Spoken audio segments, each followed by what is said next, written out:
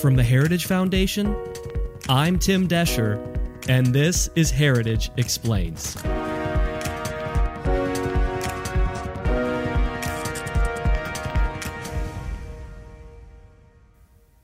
Have you heard of H.R. 1 or the For the People Act?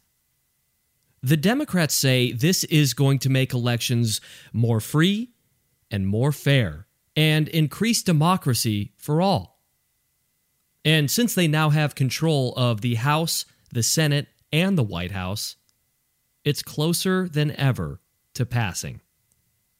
So what does H.R. 1 propose?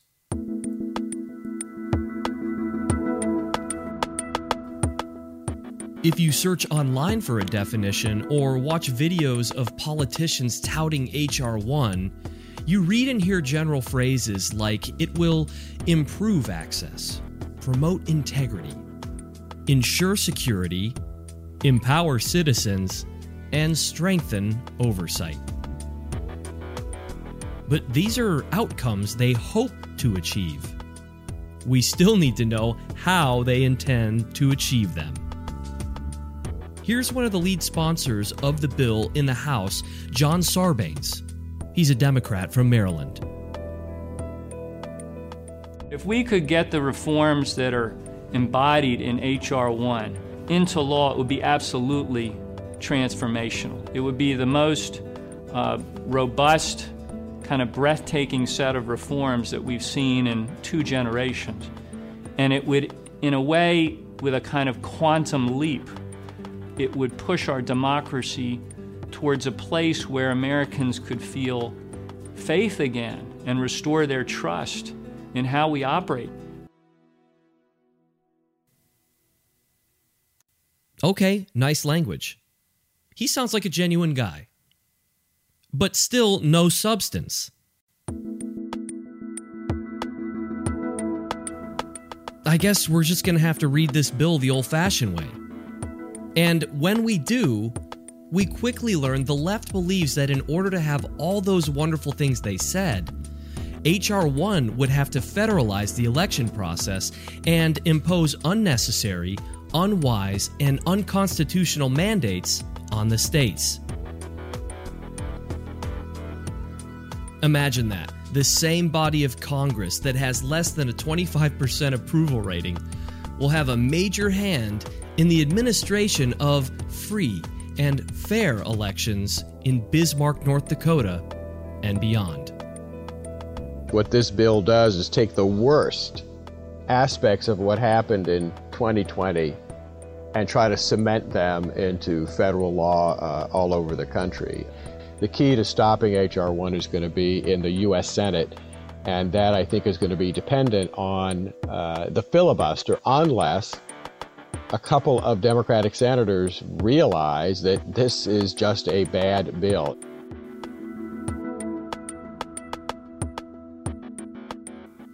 This week, Hans von Spakovsky joins us.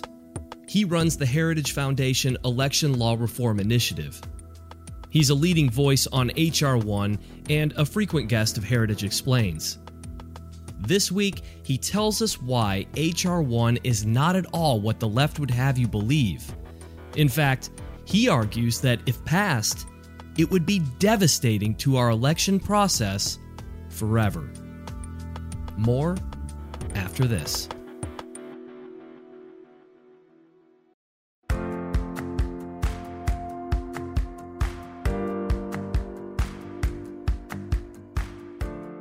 If you're tired of high taxes, fewer healthcare choices, and bigger government, it's time to partner with the most impactful conservative organization in America. We're the Heritage Foundation, and we're committed to solving the issues America faces. Together, we'll fight back against the rising tide of homegrown socialism, and we'll fight for conservative solutions that are making families more free and more prosperous. But we can't do it without you. Please join us at heritage.org.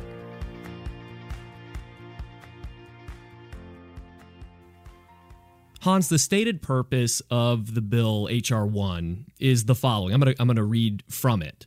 Quote, to expand Americans' access to the ballot box, reduce the influence of big money in politics, strengthen ethics rules for public servants, and implement other anti-corruption measures for the purpose of fortifying our democracy and for other purposes. Now, to me, this all sounds good, but I know who's proposing it, so obviously the devil's in the details.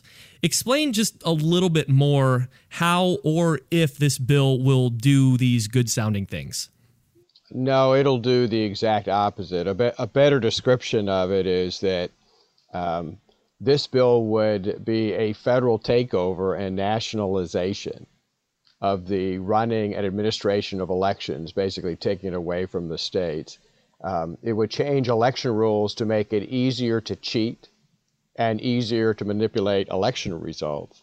And on the ethics and campaign finance rule changes, it's designed to restrict and chill speech, political speech, and political activity. So it's just in fact, I'll tell you, Timothy, this is one of the worst bills I've ever seen in my years in Washington. Well, just go a little deeper into that. Why is it a big deal to take the power away from the states to manage the elections? And I know we've covered it a little bit, but I just want to cover that again because that's a huge part of this.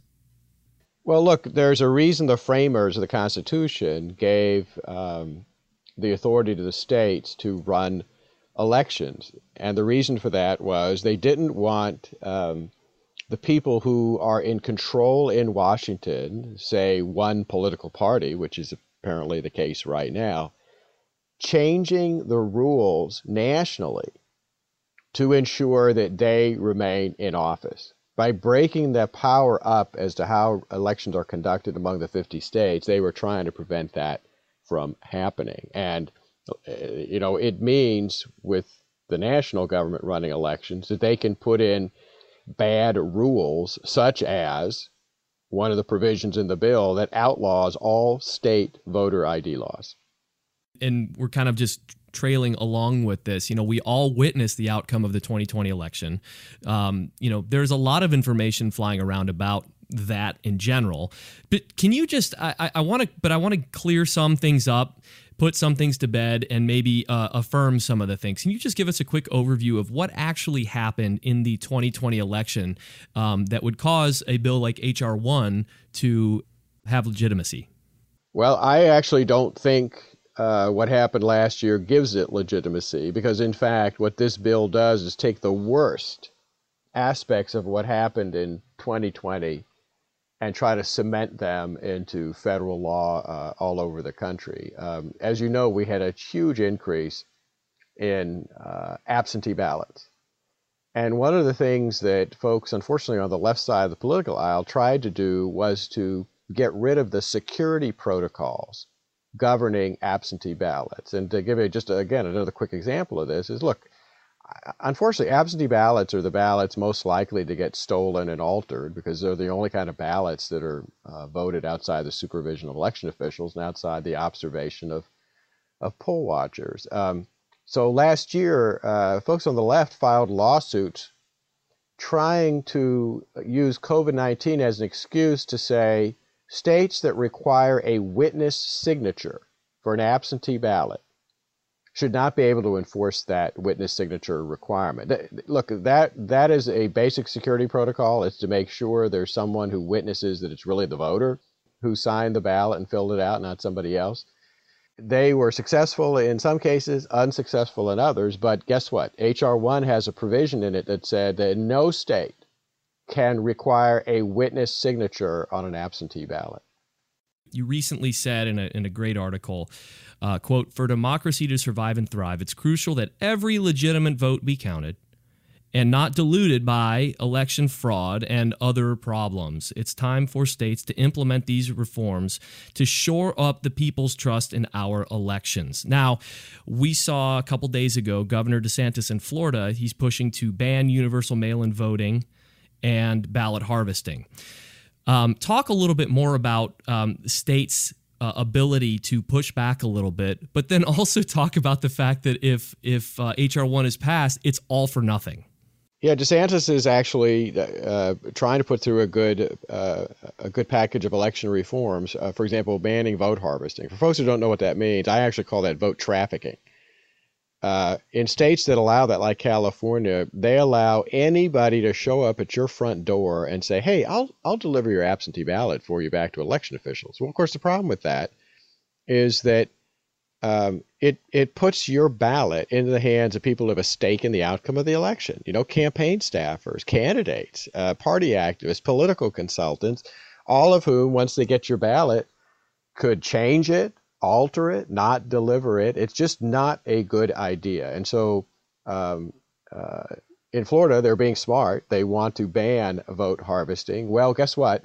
If H.R. 1 passes, any state law like that will be voided and thrown out because H.R. 1 requires states to allow vote harvesting. It's as if Nancy Pelosi and Chuck Schumer, who are pushing this through Congress, they want to make it easy for people's ballots to be stolen and for fraud to occur. That's the only reason to put in a rule like that. Is there any chance that you think that this could pass? Is there a chance that it could be bipartisan? Republicans coming along? I'm not exactly sure the lay of the land there, but maybe you have an insight to that. No, H.R. 1, I would hope maybe some members of the Democratic Party would rethink it, realize it's not a good idea. But the same bill, virtually the same bill, was introduced in 2019, and it passed on a party line vote. So it looks like that's going to happen again. The key to stopping H.R. 1 is going to be in the U.S. Senate. And that, I think, is going to be dependent on the filibuster, unless a couple of Democratic senators realize that this is just a bad bill. It's one that really will damage everybody because, boy, you think people aren't confident and distrust what happened in the last election? If these rules go in place, they're going to be distrusting the results in all elections going forward. The facts about H.R. 1, the For the People Act of 2021. I'm going to link to this. Hans, you and the shop put this together. It is a comprehensive overview of H.R. 1. And I wanted to just give you an opportunity to kind of not just talk about H.R. 1, but you can also get into your piece in which you said how we can respond to it. We want to be proactive about about fighting this. So everything that's bad about H.R. 1, we have a solution to push back for that. And we've mentioned a few of them. But just go through that just a little bit more and contrast the two. This is not a partisan thing. It doesn't matter whether you're a Republican, Democrat, or an independent. You should want fair and secure elections. And that means, yeah, we want access. We want everybody who's eligible able to vote. But you have to balance access with security. So our list of best practices, it's very long, but it's everything from the proper cleanup of voter registration rolls in the state to make sure that they are accurate. And an easy way for states to do that is to make sure their voter registration lists are tied into other state databases like DMV, so that when you go and get a driver's license and you tell them where you live, it matches your records in the voter registration list. Every state needs a voter ID law, but they need a law that applies not only to in-person voting, but also to absentee ballots. I mean, it's a whole list of things like that. And by the way, they should not allow vote harvesting. That should be banned as just a basic security protocol to not only prevent fraud in absentee ballots, but also to prevent coercion and pressure being brought on voters in their homes by people working for the political parties and candidates. So talk a little bit about some of the more left-leaning states. Talk a little bit about their goals here. Are they working with the federal government to do this, or are they saying, hey, we want to have control over our elections? We don't want the federal government. We don't want Washington telling Oregon how to do their election. Oregon has a different system than most of the country has. They're unique. Are they banding together? I haven't heard that they're banding together. I have heard some grumblings from state officials, including secretaries of state in some of the blue states, who are, while they might like some of the provisions in H.R. 1, they don't like the idea of the federal government simply taking this whole field over and telling them what to do. And that is the bottom line on this. Again, I don't care whether you're a Democrat or a Republican or an independent.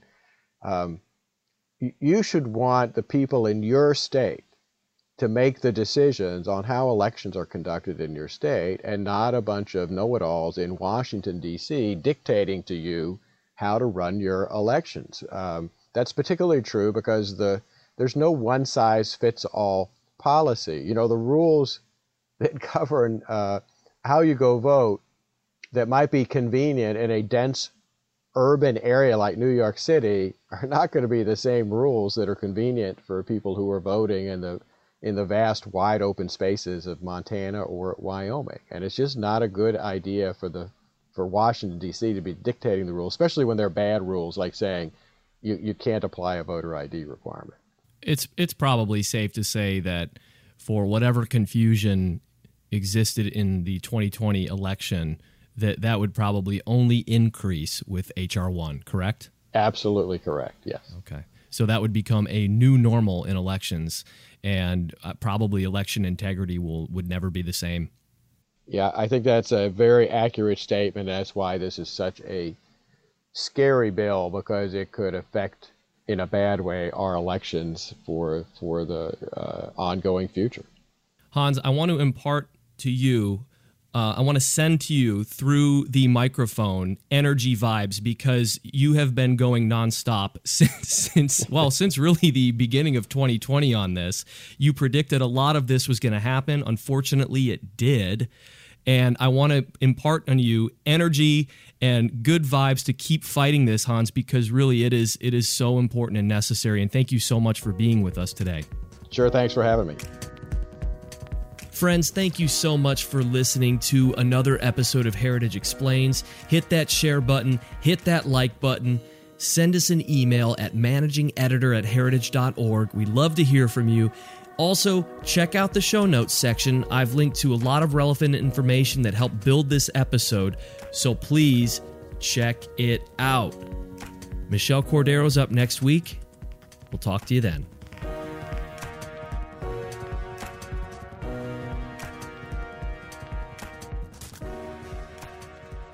Heritage Explains is brought to you by more than 500,000 members of the Heritage Foundation. It is produced by Michelle Cordero and Tim Desher, with editing by John Popp.